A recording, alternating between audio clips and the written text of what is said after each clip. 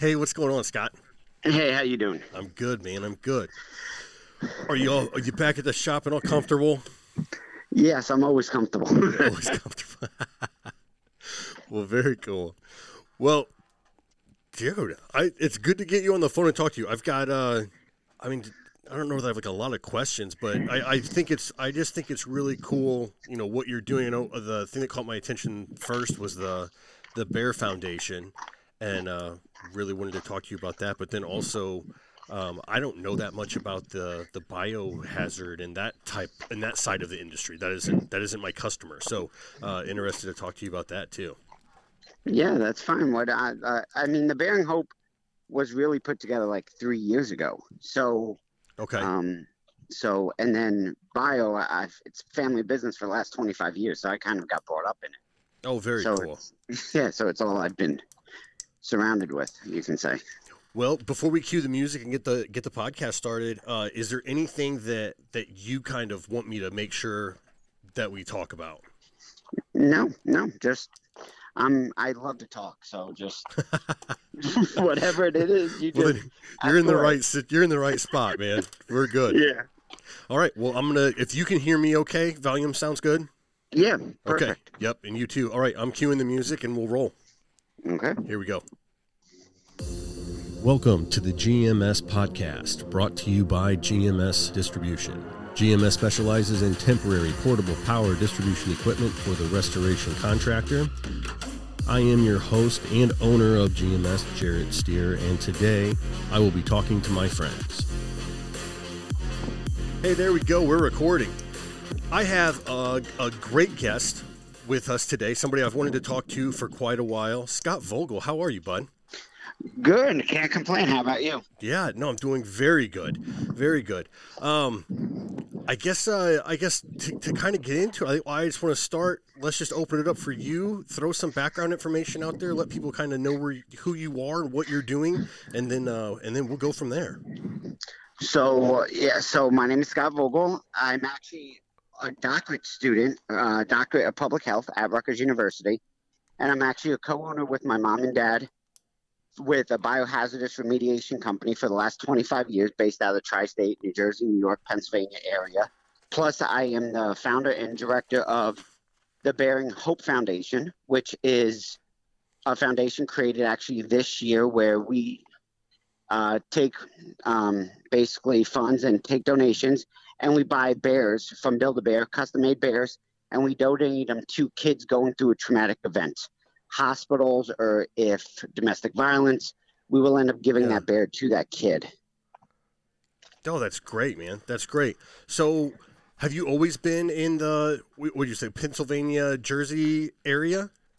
Yeah, I actually did do about 7 years down in Orlando at UCF. I went and got my master's down there. Okay. So I did do about 7 years in Kissimmee, Orlando area, and then I moved back here in 2009. And then that's when I kind of took over my dad's company. Okay. So now is your dad still involved? Yeah, my mom and dad are actually still involved heavily, actually. We're seeing a big growth. So they're still really involved. I just took over basically all the operations end of it. Okay. And now and another reason I was interested in talking with you, because I feel like some of the work that you're doing on that bio side isn't really anything that I'm familiar with, either on the electrical with my background or with my customers in basically residential water mitigation. So what kinds of things are you guys seeing out there? So this year, actually, because of COVID, we've seen about a 20% to 30% increase in suicide calls, which has taken a toll. So which has taken a toll on the guys a little bit. But it's what we do. I mean, we have our seasons where we have more unattended deaths. We have a higher count of suicide. So we do have our typical months where we'll expect to see a higher portion. But unfortunately, with COVID and depression being an all-time high, we've actually seen an uptick all year since January. Even last year, we've seen even a higher increase of suicides. But now we're kind of getting back to normal. Okay. So recently we've been getting a lot of unattended deaths, which is people that have actually, no one has basically checked on them for about 2-3 weeks. and they've passed away. Okay. So a lot of in our industry we will call that a decomp, but it's an unintended death, which means nobody kind of was there, no one witnessed it, and they passed along. Okay. I guess I don't know. Uh, I'm a little taken back right now, and I guess I don't know what I was what I was expecting your answer to be when I asked you about the job you are. But I mean, just that that kind of the uptick in suicide rate. So I mean, there's I guess on one side, you know, I'm used to dealing with people with the water, with the fire. You know, when we talk about how much chaos is going on, you know, in their lives and at that moment, and how they're devastated by that loss. But but I guess on your side, it's a very different loss and I- a more Loss, yes. significant loss that you guys are dealing with in your team. And Um, when what you were saying is that's actually a great example is because when you go to a water fire, a lot of the things are replaceable. You right, know, yes, you have your collectibles that yeah maybe, but when you deal with the loss of a loved one, that is a life that can't be replaced. So our approach has to be in a whole nother form, our level of training, especially if it does deal with the suicide.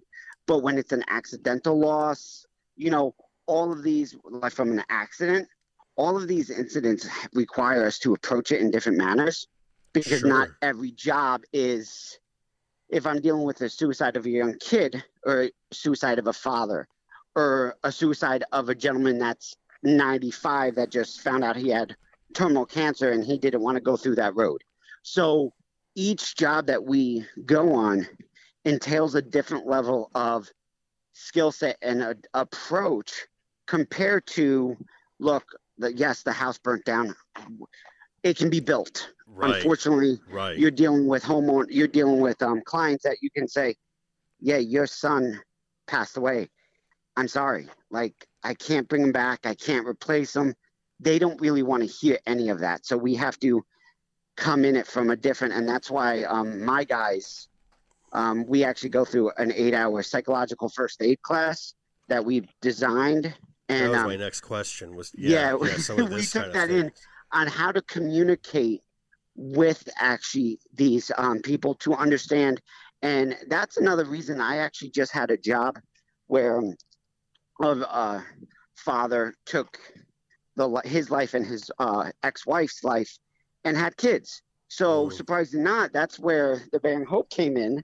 I'm not trying to change it, but we Right, ended up right. giving the kids three bears, and it gave that sense of personality, that personal touch Hmm. that we've always been involved. My parents were EMTs for 25 years. I was a volunteer EMT still.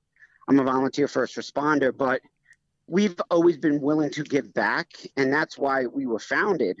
Is because I have people that I deal with 5, 10 years that are still in communication with me because a lot of families that we deal with really incorporate us sometimes in their life after the fact. Um, I It's did so a, emotional. Yeah. yeah, I've done a suicide where I'm actually really good friends with the family now, and our kids are growing up together. So it's weird because when I look at them, how we met is something you never want to bring up at a dinner party, Right. but that bond was instant because I was there at that family's worst time, and now we get to grow and our kids get to have a good time, but at the same time they know I was there. So it's kind of an interesting It's life I can oh, live. it's very interesting, and it's very, and I guess it's very different. I mean, because I don't ever go into these podcasts with like a set of questions, but I would say most of my guests are very similar, and a lot of the same questions I can ask, but you know I don't know that I want to. I don't. And not being like disrespectful or anything to anyone, but it's like I don't want to go down a road where it's like, oh, what's one of the crazy stories you've been? It's like that isn't one. I mean, I guess it's just it hit me more emotional talking to you now about it than I thought it would. And that's one of the things that I've experienced whenever I go to dinner parties or hey, what's the craziest things you've seen? What's this? And we're like, Oh, it's gonna be and I've terrible actually, though. yeah, and it's like, why do you care? Like, dude, it's not about that. It's like we also needed time to decompress. And, you Yeah. know, even this year alone has been a little bit hard on even myself. And I've been in the industry for so long just because there's no time to decompress because we go to work and then we go on. And once you turn on news, everything that's there is death, Mm. death, death, death. There's been no time to actually kind of get around that and decompress from our job. So I've even seen that, like our guys, we're trying to invent outside the box thinking to get them to decompress because our gyms, a lot of that was closed. So we didn't have that out. So Kind of your finally, normal, yeah, your normal yeah. outs were taken away. So when I get into conversations with this, we can go. It can go both ways. It can go. A lot of people will be like, "Oh, what's that? What's that? What's that? What's the worst crazy thing?" And I'm like, "No, we're just here to help. It's knowing, when you deal with biological emergencies, and well, we also can do anthrax. We can also do high level bioterrorism, and I do have a full level A team that goes into SCBA, and we will respond, and we have responded for the government. So normally I try to sway the conversation that way about the advanced biologicals more than just your residential, Sure. because that's more of an interesting, more expertise aspect of it than talking about your residential, where more people would get more emotional because of that. Yeah. No, I can see that. Um, well, I guess kind of still. I guess I got one more question about the residential because can imagine. I mean, talking with your guys and suicides are up and things are getting to them. How do you guys decompress? And I would imagine it's different for everyone. But you as a company now, and you have your team members. What kind of things are you looking for in them to go, okay, like this guy, this girl, like they need the break, they need a talk, they need an education, they need what kind of things are you doing to support them when they even when they going into the job, support them going into the job and then also once the jobs are completed. So what we've done the last year, for example, we started doing monthly food packages to all our guys, and that's because I didn't want them to go home and have to deal with cooking or the families. Okay. So every month we would deliver them like Omaha steaks and a bunch of food. So we were going shopping for them. We were ordering them and shopping. So that kind of got them to go home, be able to sit down and just enjoy a meal with their family Okay. and not have to worrying about all that chaotic things. We try to, like, for me example, I have two little kids. So I go home and I'm a big Lego guy. I love Legos. Okay. I build them. I probably have like $30,000 of Legos, and I build them. Is there like a certain collection Yeah, I'll have to show you. It's a city block. It's like a creator series, okay. and they have like all these big. It's 16 plus age group, and I'll just spend like seven, Are you 8 hours making just that up, building. Scott? So we don't. No, no, it's called the Creators Block. It's a town. I mean, I have about 15 to 20 of them. I also have like the Disney Castle. I have the Harry Potters. I also have a bunch of Star Wars ones. Okay. So, like, it's my way to work with my hands, decompress, go there, put my headphones on, and just go away and Yeah. just build and just basically build something that's just fun. And then also in my house, we don't watch the news that often. Okay. With two younger kids, the Disney Channel is all that's on. So I mean, it takes me out of reality a Yeah. little bit. Where, you know, me and my wife also got married at Disney, so we are a big Disney family in general. Okay. So Us that too. So gets me yeah, away. very cool. Yeah, so it gets me away from that reality, and that's what we try to encourage our guys: is don't focus on that job. Don't focus. And I still have troubles on some jobs where I can't even do them because I have young kids. So Okay. when we deal with a job that includes a young kid, I won't go to. Um, I will. I have volunteers, so Sure. the members that have no kids are okay to go. So we do have that denial. So that's how we really cope on that. is we try to tell them that we're here. If they need to talk, if they need a couple days, we'll do it. I have an RV, so during COVID, we said any weekend they could go up and use the RV. We docked it at a campsite and said, look, it's for everybody. Very cool. This isn't just us.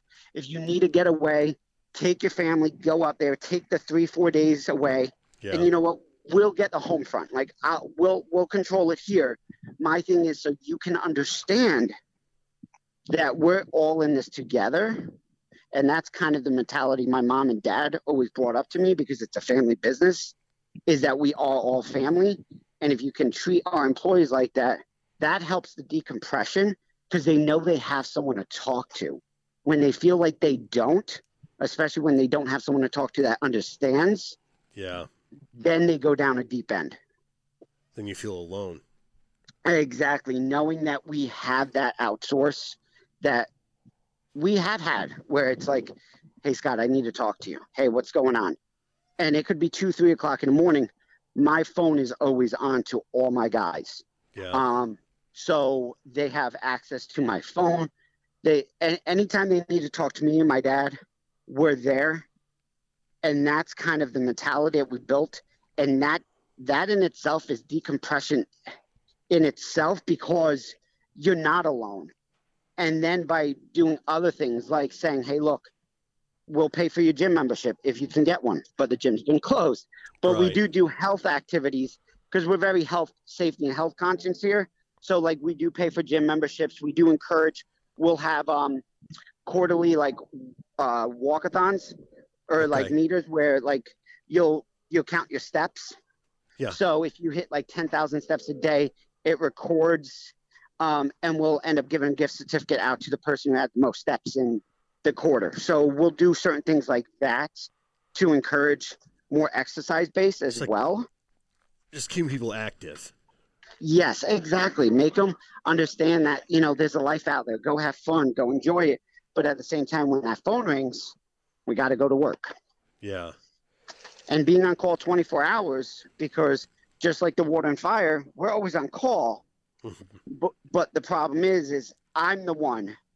I actually never take the phone off me. So I'm always on call to pick up the phones 24 hours a day. I'm the only one who takes the calls, because that initial phone call at 1-2 o'clock can be the roughest, because that's when you're getting a call saying, I don't know who else to call. I just walked in, I just did this, or someone just died. So I don't let my techs pick up that call. That call comes directly to me. Even if I'm on vacation, that call comes to me. Yeah, that's it's so interesting. Now, some of the questions I have, kind of, and I'll just say like a normal job, whatever that means. But kind of like what you're talking about, like with the call that you get, like who is the person that's calling? Are you getting calls from EMS, from police, is it a family member that is usually the person calling? And then when you respond to these jobs, how do you guys, like, kind of what's your protocol and what's the timing like as you're going into, say, a normal job for you? So a normal job, I mean, if it's on the day, again, family business, my cousin actually is one of our office managers. Okay. So she'll pick up the call. We have a screen where she'll go down the list, ask a few questions. It's normally a family member. Okay. What we do is, so iMessaging is a great tool, and we use all Macs. So when the phone call comes in, she's physically typing messages to me, my dad, or my cousin Bob. Now, it will say, this is what's going on. Is anybody available for a transfer? Because we don't want to ask these family members 2-3 questions over and over and over. Make them relive it, yeah. Yes. So what we do is about 5 minutes in, once we have the basic details, she'll text all three of us. One of us will say, we're available, I'm transferring you. That call then directly comes to, say, for me. Mm-hmm. I'll pick up the phone, I'll say, hey, how you doing? This is Allison told me all of this information. How can we help you? Did you reach out to insurance? What's going on? Okay. Followed up there. Then she'll be like, this. And then I say, okay, look, what I'm going to do is I'm going to get my team out there right away. I'll hang up the phone. I'll dispatch my team. I'll type in, well, we use Company Cam. Absolutely love them. Okay. Little shout out for them. But we'll end up creating a Company Cam picture document and saying, okay, here's the thread. Here's everything that's going on. Now my supervisor with 1 or 2 other techs are dispatched. When they get to the site, they do a risk assessment called BISRA, which is created by the American Biorecovery Association, it's basically a bio-risk assessment that we do on every job. It tells us what hazards we have to face, safety concerns that we have, and then we all talk about it. All the techs and supervisors, they talk about it before entering the job site. And then they do the job. Normally with insurance isn't really involved at this point. Okay. So normally at that point, if they're too upset, Allison will call insurance for them and make that initial contact on behalf of the homeowner. I know not a lot of people like that, and it's controversial in our field. But the thing is the insurance is going to ask the homeowner exactly what we just asked them. And do we, again, want to live it over twice or 3 or 4 times at this point because they had to talk to the police of what happened. Now they had to call family. I don't want to re-victimize them. So what we're going to do is we're going to make that clean, and then we're going to make that contact. All insurance normally does is say, can I get the homeowner on a phone to approve that I can talk to?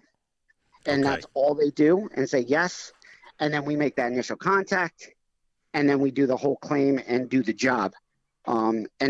Jobs can vary from an unattended death where somebody was laying there for 2 weeks and it leaks through the floors and it's in the basement, or a typical gunshot with birdshot. Now it's all over, so you have to look at. Then you have tear gas issues. It's tear gas involved. So there's a big component of things that could be going on if it's an overdose. Is fentanyl involved? Is there, what drug do we have to? We have funny stories that have happened. One, there was a snake that was loose, and we couldn't find the snake. So my mother was actually on this job, and she grabbed, and the gentleman did have an artificial leg, and we didn't know that. So my mother put her hand on the artificial leg, thinking it was the snake. Oh. Not knowing it was, and she lost it. And I mean, it's little things like that. So we do have funny stories, but then we have other stories where one of my guys, we had a partial ceiling collapsed, person died on the 2nd floor, and partial ceiling collapsed on the 1st, and he was under there when it happened, and he was covered head to toe in maggots. And like, that's the more gross, like the gruesome, like, oh my God, I'm hoping you're not doing dinner after this. But that's a funny story looking back what happened, but yet it's still morbid thinking about it. Like, so we have our laughs, we have our outside the weird cases, but our typical jobs are we respond, we clean up, and then we go. And then, everyone moves on. I mean, we do the rebuild here. I sub it out. I don't do it in-house, but I sub it out. And that's because we had a job where a woman, family member passed away in the bathroom, and we cleaned it up, and that removed the tub and the tile. And about 2-3 months later, she called me and said, I can't find a contractor. Okay. And I finally looked at my dad and I said, look, we got to start lining up good contractors here because we're getting this more and more, and I cannot leave a family now looking to fix up their house. You want to provide solutions. Yeah, exactly. So I ended up now, we do minor stuff in-house, but then we'll sub it out to bigger and just become almost the general contractor on the job after the job. Okay. To make it all exclusive so they don't have to really worry about it. I guess I've never really spent any time really thinking about that side of the business other than like, oh yeah, someone dies, they clean it up. But obviously, there's so when you really start kind of dissecting it, there's so much more that goes into that, and your guys' training and things as well, and then how you take care of yourselves afterward. So I don't know if you saw, I did post something, but so I just created the first approved Department of Labor apprenticeship for our field. So it's 295 hours of classroom work and 4,000 hours of in the field work. I created this because I'm a big component of training and education, because I think that's what it sets apart. Absolutely. Yeah, exactly. And I mean, everyone laughs. So I'm back in school for my doctorate, and everyone's like, why are you going there? You don't need it. And I'm like, yeah, but I love education. Yeah. I love to become an expert. I love to gain the information, because the information will help me better myself and my job. And that's what I've done with all my guys. So if they're not out in the field, they're in learning. They're doing, yeah, they're just skilled. Now, all my guys, they have water, they have fire, you know, they have carpet cleaning. We've done it with the IRCRC, like taking them classes, but yet we don't do it. We don't focus on that. We specialize in trauma and biological. So we have the 40-hour HAZWOPER. We have more of an infectious disease background. Yeah. We do a lot of stuff in training on understanding how to do risk assessments, because to me, going to a job and cleaning up a job is it's straightforward in a lot of sense, but actually being able to assess that job, being able to pick out the things that you could possibly miss or could be a concern, and being able to put that together, that to me is one of the biggest and hardest aspects of our job, is because we are truly going into the unknown. We don't know if the person had something. Why did they die? How did they die? Is there something we have to be worried about? Were they drug users? Do they have needles? So there's so many outside variables that could be incorporated into our jobs. So I really key on the risk assessment for my guys. Yeah. We really truly focus on that so they don't get themselves hurt. Now, what kind of I guess standards and procedures are there for like proper PPE? What are you guys usually wearing or not wearing? What do you look like when you're going into these jobs? It depends on the job. Okay. We can wear your half face, full face. I use ILC Dover. Your full hood PAPRs. That's one of our most common. It's just because it makes life a lot easier. It's more breathable. Half face on a sometimes typical job with glasses, with goggles. But then again, we respond in level A. So we wear the bubble suits. We have the packs. We have the SCBA units, and we train in that. So we've gone where we got called to a job and we're shooting up top to bottom with SCBA going into a job that could have a biological event that's above what we can handle. Not what we can handle, but what most people can handle. And we're going in full suits, because if we get exposed to it, we could die. So it depends on the job, but our standard is just, full face, your TICAM QCs, more of your, either in Shield Tech 55s, like more of your yellow in nature, Okay. that color, Tyvek. So more of your like medium grade, and then you full face, or you'll end up dealing with your PAPRs. That's most of our standard jobs that we go into. Okay. And then on the trauma side and dealing with insurance, do you guys have the same issues as the water guys and the fire guys in trying to collect and bill insurance companies? No. Okay. So we are getting there. We are now starting to have troubles, but there's really? there are a few companies out there that, I don't want to say price gouge, but completely make all of us look really like angels. Yeah. So if you do it right, and most of the time the adjusters don't even want to go on the job site, and most adjusters can't even go on a job site because of the hazard that could be associated. So interesting. So we actually do use Matterport as well. So we'll do virtual reality and we'll do the imaging, and so the adjuster doesn't even have to come out. and we'll just be honest with the adjuster. This is this. And one of the things that why we actually do like company cam the most is because the that project line.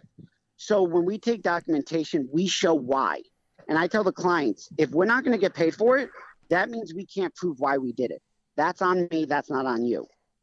That might not be like a good way to look at it. But if I can't explain to insurance why I did something with documentation, then why did I do it? So as long as I can prove it, I've never had an issue with insurance. Never. Okay. Well, that's good. I mean, that's good for you guys. And I mean, one less headache for you guys to deal with when running the company. Well, they still takes, 3-4 months to pay sometimes, but I mean, but overall, yeah, they normally they'll try to hit me for the little things, but supervisor rates, they'll be like, oh, why are you supervisor? But again, if you know how to explain it and you use your notes and Xactimate, you're fine. Most people in our industry actually don't use Xactimate. They just use T&M. Okay. So they're fine. I use both. Commercially, I will use most of your T&M, but it's still the Xactimate pricing. It's just residential. We always use Xactimate, and we normally never have an issue. And again, I've never actually had an issue. Well, that's good. In 25 years, so I'm doing good. Yeah. Well, and so kind of transitioning, so there's one thing that I saw. I remember you posted it. You'll have to remind me. I'm probably going to get it wrong. You were cleaning football stadiums, and then I also want to get into kind of with the bios. And then we just came off of COVID, and that whole year, I mean, there had to be maybe more jobs you were doing COVID related or extra training you were doing. What did kind of last year look like? And then you guys clean a football stadium, right? So we were contacted by ESPN to do their crews, their TV broadcast centers during football games. So yeah, so we did but I do some sports arenas around here. We did about, I want to say 20 something games for college football all over the country where I teamed up with other companies, but I always sent one of my guys. Gotcha. Because of the level, I wanted to make sure that it was done right. But that was just basically high touch surface cleaning. It was more of just making sure everyone knew we were there and we were just keeping the place clean. But they wanted the certifications. They wanted somebody who knew what they were doing, not somebody that they were just pulling off the street. Sure. Okay, no, that makes sense. Yeah. Yeah. And when it comes to COVID, I mean, in all honesty, I might be hated for saying this, but so many companies popped up this year and said, I can do it. And everyone was charging residentials $300-$400 to do it. And I'm sitting there going, yeah, no, I'm not going to do this. I'm not going to jump the hype because realistically, we've been doing infectious disease for, again, 25 years. Yeah. So we have top of line equipment. We do pharma, we do food processing. So we do hospital settings, healthcare settings. So we were very familiar with it. So surprisingly, not a lot of your commercial jobs that were more of your one-timers, we didn't want. Most of our jobs were more of your government, your state facilities, your healthcare, and they didn't use us that often. They used us, but only when they had a large-scale outbreak. If they had one or two, it wasn't like, oh, my God, call them in. It was more, okay, we have 15 out. We're shutting down. We want you to come in and treat. And we weren't just spraying. We were critical touch point wiping down. And then we were using the ionized hydrogen peroxide to follow up on that. But that's what we do. But yet we didn't focus on it. We really didn't even advertise for it at all, where a lot of people were putting the flyers out. Oh, right. Yeah. We just didn't, because I don't want to say I thought it was a scam, but it was in some sense because it was hyped up. Yeah. No, well, it's still dangerous. I'm vaccinated, my whole family. So it's hyped up, but at the same time, it is a novel coronavirus that you had to take serious.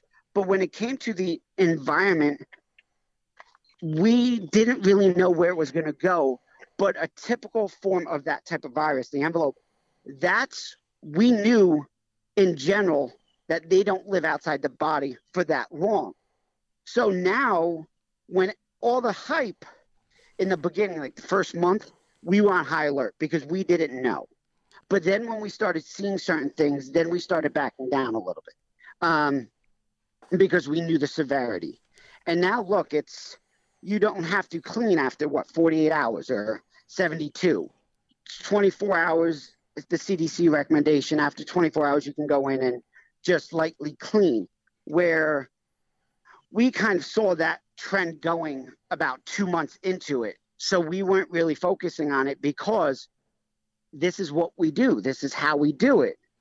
So this wasn't new for us to be able to look on the meetings, look at the data, look at the scientific evidence out there, and be able to form our opinion instead of going, oh, I do this, although I've never done this. I'm going to Home Depot, buy a $50 sprayer and put any type of chemical in it and just pretend I know what I'm doing. Yeah. And we saw so much of that. And I had carpet cleaners. And look, nothing against them. I had so many people call me and say, hey, you're probably so busy. You know, I've been doing this. I went and took a 2-hour class. I went to Home Depot, bought this. Can you sub me out? And I'm like, okay. I'm like, what type of virus is this? Yeah, no. Like, and I'm not going to sub out anyway, but you shouldn't be doing this. Yeah. And I was just talking to OSHA and the EPA about this, about what COVID could do. It could actually hurt our industry because COVID might have been easier, but how many now weekend warriors are you going to get to do Ebola cleanup or take a chance at anthrax or take a chance of bacterial meningitis or something that could be more harmful, but they just think, hey, we can just do this like COVID, won't it work? Not really understanding. And yesterday I was on the phone with the EPA actually talking about them coming out with campaigns, and I'll forward you it. I was talking to them about coming out with campaigns related to infectious disease and proper disinfection and certain things that they're creating things now to give to the public to make contractors more aware that, look, you might be able to do this, you might have got away, but that's because nobody knew what was going on. Now they're starting to dial back and say, we're not going to allow this to continue to go on. And now with the NEP, which is OSHA's National Enforcement Program for COVID, which was signed and is going to be, I think, fully in place May 21st, you're going to start seeing a lot more enforcement on this. Okay. Misapplications, a lot of your HAZCOM respiratory fit testing. That's what the NEP was designed to do.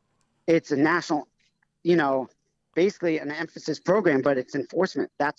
I was on a call the last 3 days, a seminar in the mornings, the last 3 mornings, about the development of this and how it's going to roll out, because right now with COVID, only the healthcare has been really geared towards getting enforced and getting fined. But now they're working their way up into other industries. And I believe our industry, water, fire, the restaurant industry as a whole, is going to be one of the biggest ones that they're going to focus on of record keeping and certain things. They're going to target because we're the ones that a lot of us aren't following the rules. So it's coming. It's coming. It just when, but that's where, and with this administration, I have a feeling the enforcement's going to be heavy. Okay. Yeah, I mean, again, really interesting, because I would have thought, everybody else, COVID comes through, disinfecting sales go through the roof, but I thought you were going to be like, oh gosh, we got slammed and we did, but yeah, I guess when you look, I look at it, and tell me if I'm wrong looking at it like this, but I look at it as it was almost like it was market driven rather than science driven, and yes. The market, the guy that's going to go out and work and make some money, and I'm not bad mouthing them or downgrading them. I mean, they're providing a service to the market, and a lot of the Exactly. work was market driven. Exactly. I want to say it was more political driven, and then we capitalized on You're that. taking it to a different level than I Yeah, was willing to yeah, take it. exactly. Yeah, but I will. It was politically driven, but then it was market driven, because it was, and I can't fault service providers for going out and doing a job. I Right. can't. I mean, realistically, pine salt could kill it. Like any chemical that could technically kill the SARS-CoV-2. So it wasn't the mere fact that you're taking my work. It was just people didn't really understand, and I'm more scared about going forward of learning from what we did and better ourselves. And look, if people want to stay in it, that's great. But now go and get trained. Yeah. Now go and revisit yours if you want to stay in it. That's perfectly fine. It's But just, get the education. yeah, just get it. Just, I'm very for education, as I said before. I don't care how many companies are around the corner from me, as long as we're on the same playing field and we're gonna, Yeah. and Tom Licker, and I'll mention him, IRS, Tom Peters, and all. Look, they're 30 minutes away from me, and they're huge. Me and him are some of the best subs together because when I'm busy, I sub him. When he's busy, he subs me. Like, that's because we know that when we sub us out in the biofield, we have that same mindset and the same education where we feel safe. And that's something that I feel is lacking in the restoration world, is that continuity in making everybody kind of work the same way. I can see that. And in the biofield, I like that. And that's why we do have associations like the American Biorecovery Association, designed for educational purposes, so we can all come on the same level and be like, hey, look, we're here to help each other. You got questions, we're here. And my crime group that we started on Facebook, we don't bash. It's, hey, if you have a question, ask. We're going to answer it. It's not pumping our chest up. We've been in 25. No, it's let's all get to a level where we can all do this proficiently and smart and safely. And if we can do that, there's enough work out there. But right now, the lack of regulations in the country for the trauma world and the bio world is alarming. And with COVID, it's going to push it to help. But in general, like I said, COVID was a great thing, but Ebola in 2015 was a great event that you would think not great, like because of the death and everything, but great in the show of what we needed as a country or as an industry to kind of turn that page to make regulations. Right. And we're seeing that on COVID. In Ebola, you saw that the first 2-3 months, but then it died down. Well, it shows you where you're weak. Exactly. And in school this semester, we really talked about all our pandemic plans were focused on influenza type diseases. This was an influenza like disease. So we weren't really ready to handle a pandemic like this. Now, if, a flu, yeah, hey, we have that. But when it's influenza like that, we weren't prepared for. And we fell short on that. And now we'll work on that and grow. And this is where even your restoration world, you should have your pandemic response plans. You should have everything in place where now all our office staff, all our techs, we all have computers. And inside our office, we have the dual screens that we can plug into, but then they can bring their home laptops home, just like schools are doing now. Okay. So just in case, we can open up and we can work from anywhere. And we're doing that now because of you never know where we're going to be. And in restoration world, in water and fire, water, you got a cat event. You could be anywhere, with Texas and everything this year. These water guys, some of them are phenomenal on how they can set up shop anywhere. And unbelievable. Yeah. Yeah. And that's where in the bio world, we never really needed to. I've had a few jobs where job was maybe a week. We actually did one. It wasn't bio, it was chem, because they needed level A response. And It was a chlorine exposure that we were on for about a month and a half, hence why I had my RV. But Yeah. we put the RV there and we were on site for 24 hours. So, like, that was like our biggest cat event, you can say. But it was also 45 minutes from our office. It's just we needed to be on site 24 hours a day. So, I give it to credit that these restoration companies, they should have already been ready for COVID to shut down their offices because they're so used to working mobilely anyway. So that was great for them. And for us, it was kind of a new thing. We had the pandemic response, but we had to adapt to it a little bit. But again, it really didn't bring in much work. It did bring in more work, I'm not gonna lie. Yeah. But it didn't give in where everyone's like, oh my God, you made millions. No, like, we made a little bit of money. Yeah. Like, yes, I got a new truck, not gonna lie. But at the same time, we didn't rip people off, and we didn't, when people called us, we educated them on why they needed our services and if they needed our services. Very It wasn't good. about the dollar sign. It was just about education and let them choose Right. if they needed us. And some of our clients just wanted us for show. In all honesty, some of them will even admit it. Look, we have employees that are scared Yep. because they I watch can the news totally every see night. that. I can totally understand that. Yep. And all they wanted us to do is go there, and they were like, look, just give us this and just show. And if they had an outbreak, that's a different story. But again, they just wanted more of a just show your trucks there once in a while. And I was like, okay, like, They're like but that was some of our bigger clients. they're like we need to buy comfort. Just Eh, come here. exactly. Yeah. And like, with I was on the task force for my daughter's school, and it was the same thing, reopening schools.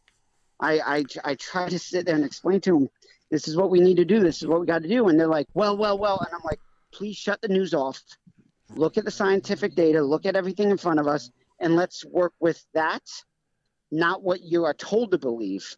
I said, you have to understand, do your research. I don't care if you listen to something and something is told to you, that's fine. If you want to believe it. But don't believe it blindly without doing a little bit more research. Well, and don't they have another level of accountability almost? I don't know if accountability is the right word, but you'll understand what I'm saying. You know, if they go straight science and decide not to do some things, right? How many then parents are gonna be like, oh my gosh, my kid's not going because you guys didn't take proper protocol action based on the news and the media that they've been fed. And see, this is why public health campaigns in general is so important, and people don't understand that. This is how, when you start looking down, when you talk about TB, HIV, AIDS, all of them pandemics, not pandemics, but all of them outbreaks and certain things that we've overcome. One of the biggest things, obesity, diabetes, you have strong, even the smoking campaigns, you have strong public health basically campaigns out there to educate. This you didn't, because nobody knew what they were doing. That's true. You had one mask, one non-mask, and it was the same fields. It was, and then you had the disproven of masks, and then, but people didn't really want it, because this is where I said it got political. It was on both sides of the spectrum. Nobody wanted just to be middle, to kind of look at everything and paint a picture. It was the extreme to the extreme. There was no middle ground. And that hurt us more than anything. And in workforce, in closing down, I can agree to disagree. So I can support it and I cannot support it in some sense, but nobody wanted to sit down and have that conversation. It was one way or the other. Right. And it was more driven, I believe, in a political manner. But the science is great, and you can look at the science, but science can be skewed as well. So that's why you can't just look at one article. You got to look at 6 of them. You gotta do your homework and do your research, and then build your own theory around it, and then work off of that to kind of disprove yourself or prove yourself that you're correct. And if you were able to do that, you were able to do a good job balancing COVID and getting through this pandemic if you were able to look at everything, build programs, build safety platforms. And now, for example, the mask mandate, although it's going away, I'm making my guys keep it. And everyone might call me crazy, but I'm keeping it because, to be honest, we wear masks when we go into jobs anyway. Yeah. So why not just have it while they're going in, when they're meeting customers? I mean, we don't know what we're walking into. So I want to see, by doing that, I'm going to kind of do my own research and see my sick days on my employees and see if it goes down or up, unrelated of maybe something they caught on the job. I'm going to see if that will actually have an effect by putting the masks. And this is where I don't think companies are looking at it. They're looking at it, I just want the mask off. I'm looking at it as, could this actually make my production level higher and make my safety higher because less sick time, more efficient on jobs? Maybe, so I'm trying to see if that will work and see if that works to my advantage. So it's just another spin on things. What's the hypothesis there? I actually think, I totally think I'm actually going to see a decrease in sick time. Okay. Because I think in general, even though we are exposed to germs, I feel like we have a natural instinct to touch a mouse, touch areas. And I think by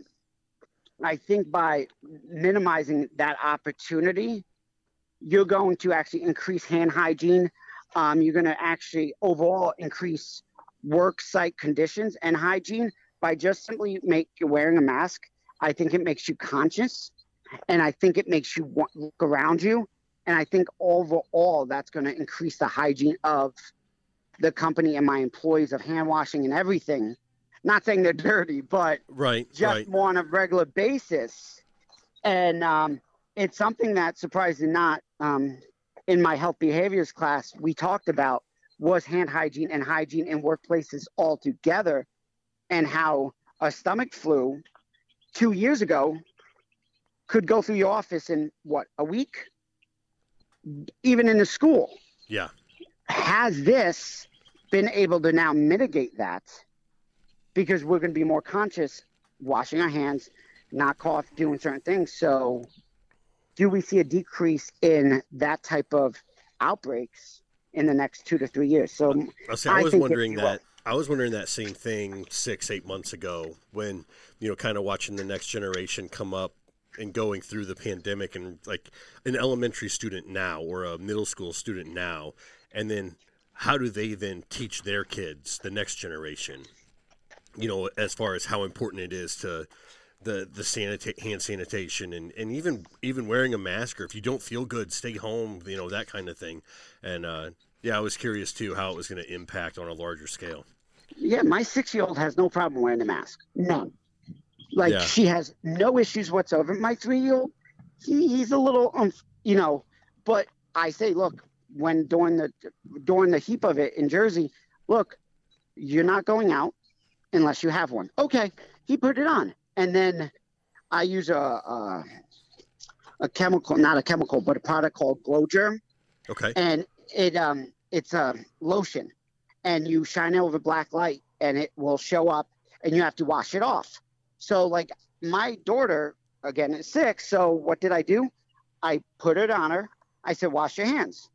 She's like, okay. So I made a fun activity out of it. She washed her hands. I said, hey, do you think you got all the germs? And she's like, yes, Daddy, I did. And I black light her, and her hands were still all just lit up. And she's like, oh my God, Daddy, did I get somebody sick? And I'm like, no, you didn't. I'm like, you didn't get anybody Not yet, sick. you didn't. Yeah, exactly. But now you know the importance of washing your hands. And it clicked on her. And I hope, and I talked to a couple schools about implementing that in the Glow Germ platform, is because they have kid videos and kid activities. Yeah. And I'm like, why not just incorporate that in school and health class? Like, wash your hands properly, learn how to do it.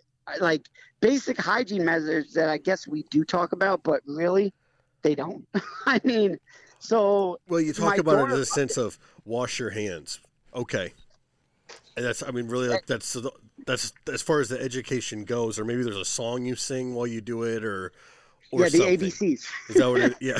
Yeah, it's the ABCs. You're supposed to sing the ABCs and wash your hands. It has to be warm water, get in between. And I'm like, yeah, no, in school it's like, hey, wash your hands. You're right. It's like, that's exactly how they do it. Now, though, they're focusing on it. So now, do we see a decrease? And I Yeah. absolutely think we will. I think in nature, and I think in just general, we're going to see a decrease on how many people get sick by spreading of germs. That's really interesting, and I'm listening to you, and I'm sitting here like checking myself. I hate wearing a mask. I hate it. I don't count. I don't sing the ABCs when I wash my hands. So I'm the wrong. I'm glad you're giving some really good information here, because if someone was to ask me like what I do, I'm not doing it right. I know that. I don't all the time too, but I don't, like, how many times do you go to the doctor and the doctor says you got to lose weight, you got to eat healthier. So you go home for a week, you have that salad, grilled chicken. Next week it's like you're driving and you're like, oh, there's a Taco Bell. You know what? It's only one time. There's lettuce on it. There's lettuce on that taco. Exactly. And then next day, you're like, oh, well, what's 2 days? Here's McDonald's. And it's like, then a month later, you're like 5 pounds heavier, and you're like, damn it. Yeah, I was trying to lose weight. Exactly. I mean, it happens to all of us, because one of the biggest accidents in construction or anything is complacency. Once you get complacent or you get out of your behavior, it is so hard to retrain yourself to go back. Oh, yeah. And for us to train ourselves right now, it's almost impossible. And we're like, my dad, come on, he's older. He's 60, 65, I think 66. When I took over for us to implement things, it was like, no, you're wrong, Scott. No, you're wrong. Dad, I'm right. No, you're wrong. It was like, seriously, for like 3 months, a big argument. No, I'm right, you're wrong. And you actually see that in all of our fields, with the difference between trainers as well as field. Because some of the trainers, not all, but some, are not in the field as much anymore. So with newer technology, newer things that are developed, they might not be here, or they might not see it, or they might not understand it. And so they might not teach it. And then you're like, well, there's actually a better way. No, there's not. Yes, no. This is the way. And you're like, not really, because this makes it 10 times easier. Like, look at technology. Like, even the equipment that we have to detect things have developed in the last 10 years. So when you had, like, me and my dad change over everything, that was one of the best battles ever. That everybody loved it, because at the dinner table, it was like, no, Scott, no, and it was just back and forth, and the bickering was just incredible. And I mean, but hey, we got over that hump now, and how we did it is he just basically kept his mouth shut and just said, here you go, just do what you want to do. I mean, we've grown, but yeah. He implemented the "I'm too old for this shit" tactic and just moved on. Yep, like, you know what? I don't need this. I'm just gonna drive around, just enjoy my life. And I'm like, yep, perfect. You do that. But then, you know what? I still learn so much from him, though, too. Like, I can't, like, there's certain things that I'll do, and he's like, oh, just do this, and I'm like, oh, I never thought about that. And because he does have that, he has some experience. Yeah, he has that experience. So even though he doesn't have experience with the technologies do fail. So the problem is when something has to be outside the box, he's taught me that you have to sometimes think outside the box. Yeah, he knows the solutions for that. Exactly. And so it's good to have that educational aspect, and then being able to listen from that experienced person to mentor you, to develop you. It's been, especially since it's been my father, so it's been 1,000 times better. But yeah, it's been been a fun run so far. So. Well, I'm gonna switch topics. One, we're at an hour already, and we can talk as long as you want. That's not a problem for me at all. But we haven't talked about the Bear Foundation at all yet, and honestly, that's like that was the one thing that I was like, Scott, I want to have. Well, I think when I text you, I was like, I want to have you on. The Bears, that thing is so cool. Yeah. Let's talk about it. And now we're an hour.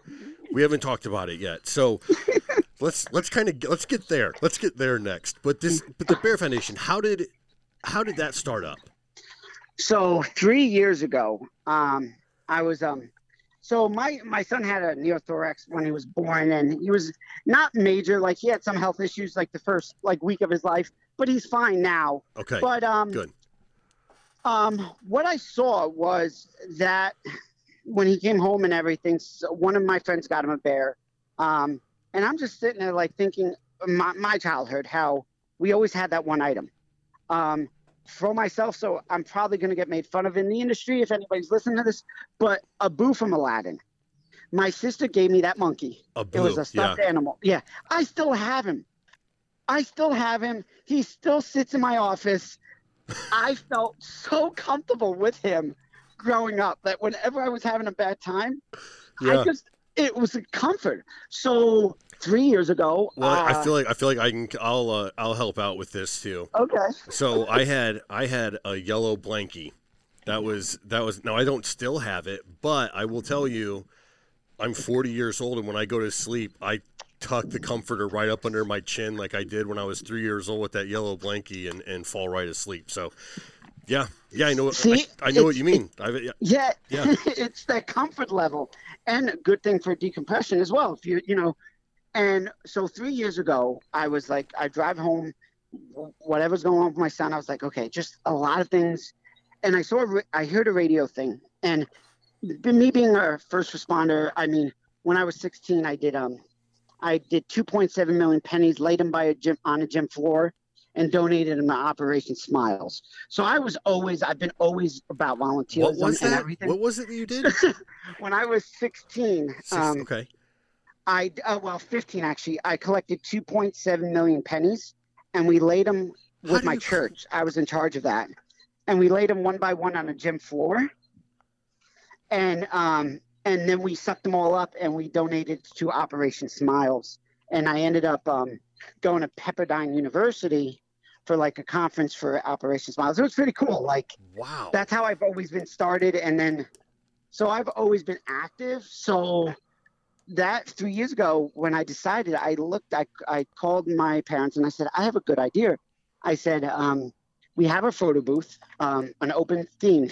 I said, I have an employee that looks like Santa Claus. I said, you know what? Let's have an activity where people will come in, take a picture with Santa Claus, and they can donate a bear, and we will donate them, the bears, to a kid with trauma, that's going through a trauma. Right. And we said, okay, great. So we did it, and then we did 250 bears. And I was like, okay, they had small bears, big bears, and I'm like, you know what? I wasn't happy. So I was like, you know what? Called my local Build-A-Bear. Well, you did 2.7 million pennies. So yeah, exactly. Yeah, 250 bears. Come on. Yeah, no, not at all. So I was like, called the Build-A-Bear. I said, look, I'm going to match the donation. I want 250 bears. And as I said, pick up your, mouth from the, floor. I was like, yeah, I'm coming to build them now. And they're like, okay. So I was like, you know what? Let me call a couple of people I know in law enforcement and everything. I said, I want to make this a community event at the mall tonight.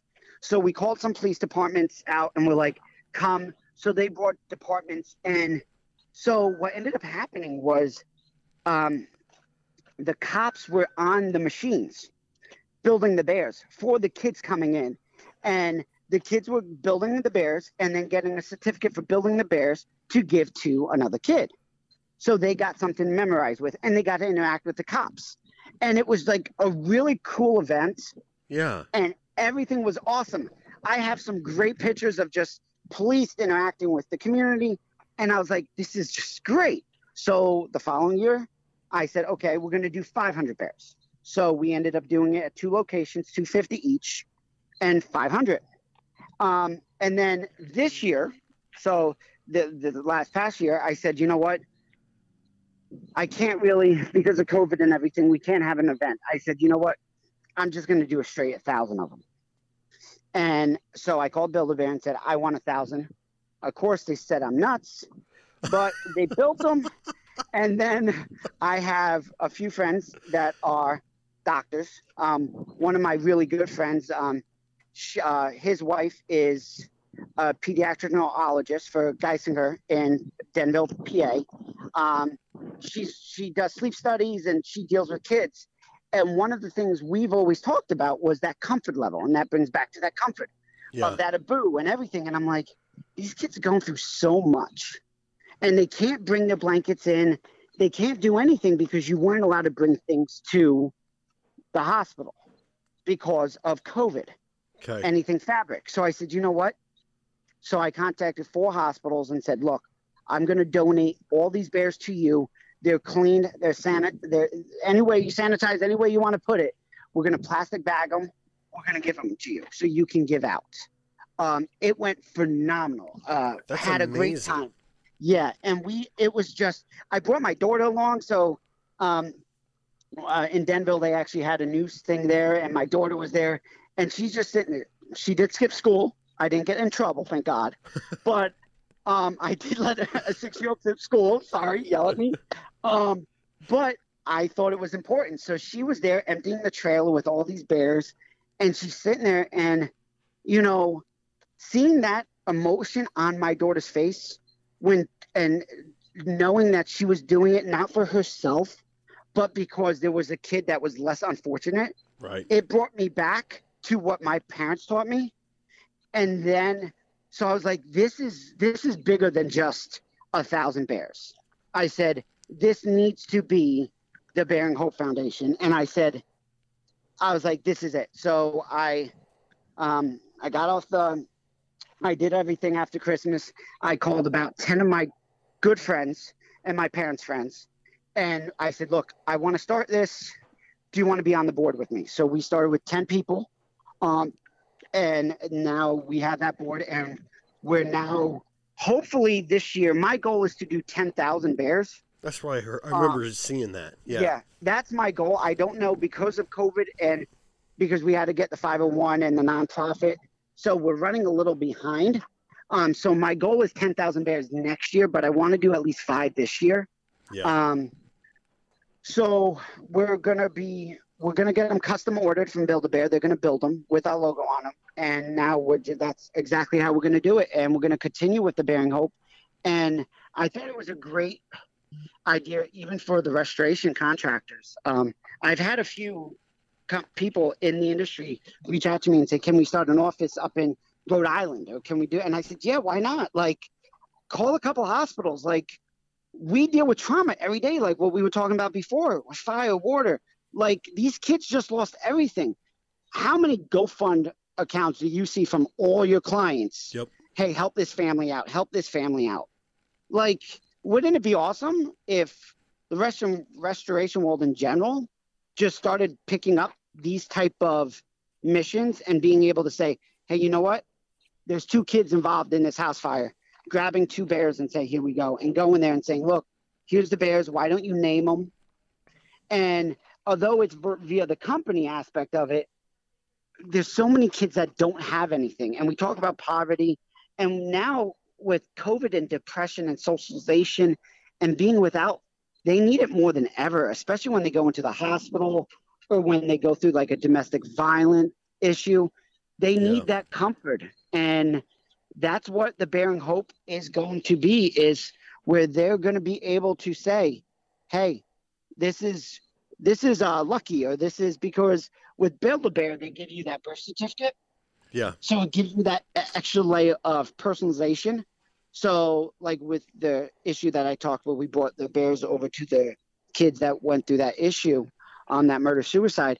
My guys went and said, okay, what do you want to call the bears? And like, it brought them a little bit out of their shells. Like, not too much, but enough where they're like, wow, somebody does care about us. Yeah. Like somebody, like outsiders. And I thought it meant a lot. And that's why, the Bearing Hope was was founded was the main principle is the kids. Wow, people keep on texting me. I apologize if you can hear that. No, But but yeah, it was just a mere fact of we want to give back, and the generation that we're going through, the younger generation, my kids. Again, you remember your yellow blanket. I remember Yep. my Abu. So we had that impact. That had that such a significant impact that we can still joke about it to this day and know how much that made us. right. And yet, what are we doing for the kids that don't have that or that are struggling? And that's why the Bearing Hope was founded, was What I think to to be able to create that. to be able to give that gift to someone who Exactly. doesn't have it. That's well, I can tell you, I love this. I love all of it. Anything that I can do to help you, let me know, for one, and then two, I think we should have another podcast at some point. You kind of tell me logistically when it should come out, but something where we can talk about the foundation, maybe even a little more in depth, but then also have a call to action. And let's get 5,000 bears out this year. Yeah, I think that would be awesome. Like, and that's the thing. Like, when people listen to this, call me, reach out to me, and then start. Even if it's a small chapter by you, you know what? A Build-A-Bear is $8, maybe $9 if you buy it in bulk. Okay, or say $10 Yeah. if you're gonna go to a store. So for $5,000, you're buying 500 bears. Yeah. So call your local hospital. They wouldn't be more than willing to take 500 bears for the pediatric unit. Oh yeah. Exactly. And then or go to the Battered Women's Foundation or the Victims of Crime Compensation and talk to them. Call the police department. So with the police department, like in New Jersey, that's how so they keep bears in their trunks for domestic violence cases or accidents and certain things so they can give to the kids. Now, is this your bears or something that they've always done? They're always something they've always done, but that's Okay. actually 3 years ago how this really, like, that was one How of it the took things that off. we started. Yeah, Okay. because that's who we donated to the first time. And Got I thought that was awesome. And it being a absolutely volunteer is. EMT, being a volunteer EMT, or you know how many jobs I've been on where 911 gets called and you see, or even, I hate to say, suicides, where we've walked in and you see the two kids sitting there God. not knowing what just happened. Yeah, they can't comprehend it. Yeah, exactly. So this way, I've seen trauma. You know, I've been very fortunate in my life to not have gone through as much, but the mere fact of it is it's still there and it's still prevalent in our world with shootings and everything. With that, like, giving back a little bit just to see a smile is, to me, priceless. Mm-hmm. And if you make your life based on helping others and giving that creation of a smile, that's going to be it's easy. When I Like, see with that smile is hope. Yeah, exactly. And that's like, you couldn't nailed it on the head even more. Like, that hope that I can do this, I can overcome this, Yeah. I can build on something, I can live on, I can move on. And sometimes when you're 8, 9, 10, 11, even when you're 3, that's something that small can lead into something bigger, because we've always talked, and if you look at counseling and psychologists, they say that one moment can define your life. I was gonna say it can be life changing. Yeah, it could be. So maybe that bear could put somebody from going down somewhere, being scarred, to maybe a little bit less. Yeah. Because all they had was a bear. Yeah. Well, like I said, I can't be more serious, man. If there's anything I can do for you and the foundation and with those bears, because that was the whole reason I reached out to begin with. I was really wanted to know what was going on with that, and I love it. I mean, now that even hearing about it more from you, at first I thought it was just like, oh, you guys donated some bears, that's cool. But now to hear like kind of that purpose behind it and how strategic it is makes it way cooler. I'm in, man. Anything you need. I'll definitely let you know. I mean, I will let once we get the 501, we're in the final stages with the IRS. Okay. That's why we haven't actually the website's done, but we haven't launched it yet because we want that 501. Okay. We want that aspect of going forward. So if bigger companies will do it for the kindness, but also because it's a charity and it's a nonprofit. So let's be real. Yeah. So we know people will do that just for that. So we're waiting to go live. We can say we're 501 because legally I'm allowed to till I get a determination, but we really want that number. So that should be in the next, I'm hoping, month. Okay. And that's when we'll launch the website. But then it's balls to the wall from there. Then, 5,000 bears. I mean, hey, I would love to do 10, but realistically, Right. I don't think it's going to happen. But if I think about it, if I got, how many Build-A-Bears are there in the world or in the country? Probably a lot. I don't know offhand. But if I got local chapters, like, in the Water and Fire, they have these chapters, these associations that are popping up left and right now. That, hey, we have a local chapter.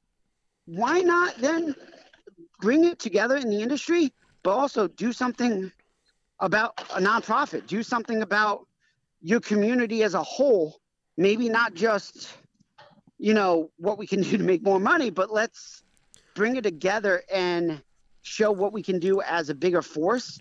And I think you could do 20, 30,000, to be honest with you. Oh, you absolutely could. And I mean, I think, and we all know this industry, and I've been doing this podcast long enough, and anybody that's listened to it has heard it. You're in this industry to help people. I mean, if you don't have that at somewhere in your core, you're not going to make it in this industry. If you're here just for money, you're here because you want to help people. And what better way? I mean, in this, the Bears thing is another way to help people and on a deeper level. So I can totally see the industry getting behind it and doing tens of thousands of bears. Yeah, exactly. And that would be awesome if you could do that. And how many hospitals, how many kids go through sicknesses, how many kids get cancer, like yeah, all of these, like this would be the moment where we come together and maybe unite and say, and that's kind of, once I get it, that's what I'm going to really push, is to bring in the restoration world. One of my members on my board is a franchise owner. Okay. From one of the franchises. Okay. I don't know if I'm allowed to use that name, so I'm just not going to throw it out. I got you. But he's on the board, and he's been doing it for the last 3 years with me. So he's going to be active. I got reached out by a few others last year that saw my daughter on that news with the Bears. So they reached out and said, I actually had one big company around me. One of their area managers reached out to me saying, Scott, my sister called me on this, and her kid was at that hospital a couple of years ago, and she said, did I know about you? And he's like, can I get involved next year? I'm like, yeah, I'll let you get involved. Like, yeah, please help. So I'm hoping that's how it's going to get bigger. I think it will. Yeah, I could see it. Yeah. Well, Scott, and then also this podcast is going to come out. So we're recording today. It's May 13th. It's probably going to come out in a month. So do you want to talk about the website at all, and then people can check it out? By the time this comes out, it might be live.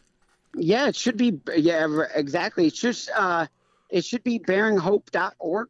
Is it .com? Yeah, .org. I'm like, is it .com? I always forget. Yeah, it's bearinghope.org, and it's going to have everything there from the pictures of the events. We're going to eventually start a gala. So all of that will be in. Hopefully, within a month it should be out. It's going to show how you can start a local chapter, how you can get involved outside being a chapter if you just want to donate money, if you want to be a corporate sponsor.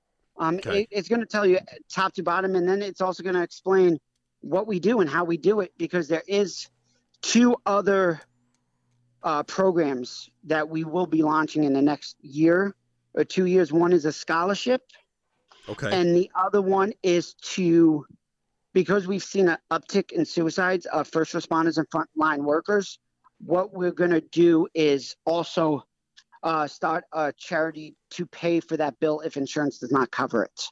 Oh, wow. Because they've donated so much of their time, even the vets. They've donated their lives to serve us, to protect us. Yeah. And due to mental illness has hurt them, that has created a lapse of judgment or a sickness that have made them, commit that act. And realistically, why does the family pick up that financial burden? So that's a thing that's going to be in 2 to 3 years, where they'll be able to apply. And once they're able to apply, we'll be able to pay their bill after, of course, one of us reviews it to make sure it's not out, Right. But we'll approve it. We're going to put a certain amount on it, maybe like $2,500, where they can ask for like a $2,500, like a fund or however you would call it, to pay that bill. So that's basically what we're going to create, but that's not going to come out for like 2 to 3 years. Okay. Well, it's cool to see you guys are working on stuff. Well, I think we'll go ahead and wrap this up. But again, if anybody wants to get involved, get a hold of Scott Vogel. You're on Facebook, you're on LinkedIn, you're easy to get a hold of. And then we'll put the link to the bearinghope.org. We'll put that in the show notes, and people I'm sure can get a hold of you there or contact somebody there too if they want to do anything. Scott, so good to talk to you, man. Thanks for coming on and talking with us and telling us everything. Yeah, thank you for having me. And what I did just think before we ended, sure. First gala, you will have to come up to Jersey, and we can do like a podcast from the gala. We can do podcast from the gala. Yeah. Yeah, exactly. So yeah, thank you for having me again. Hey, no problem, man. Always good talking to you. I'll talk to you again soon, bud. Okay, bye. Bye.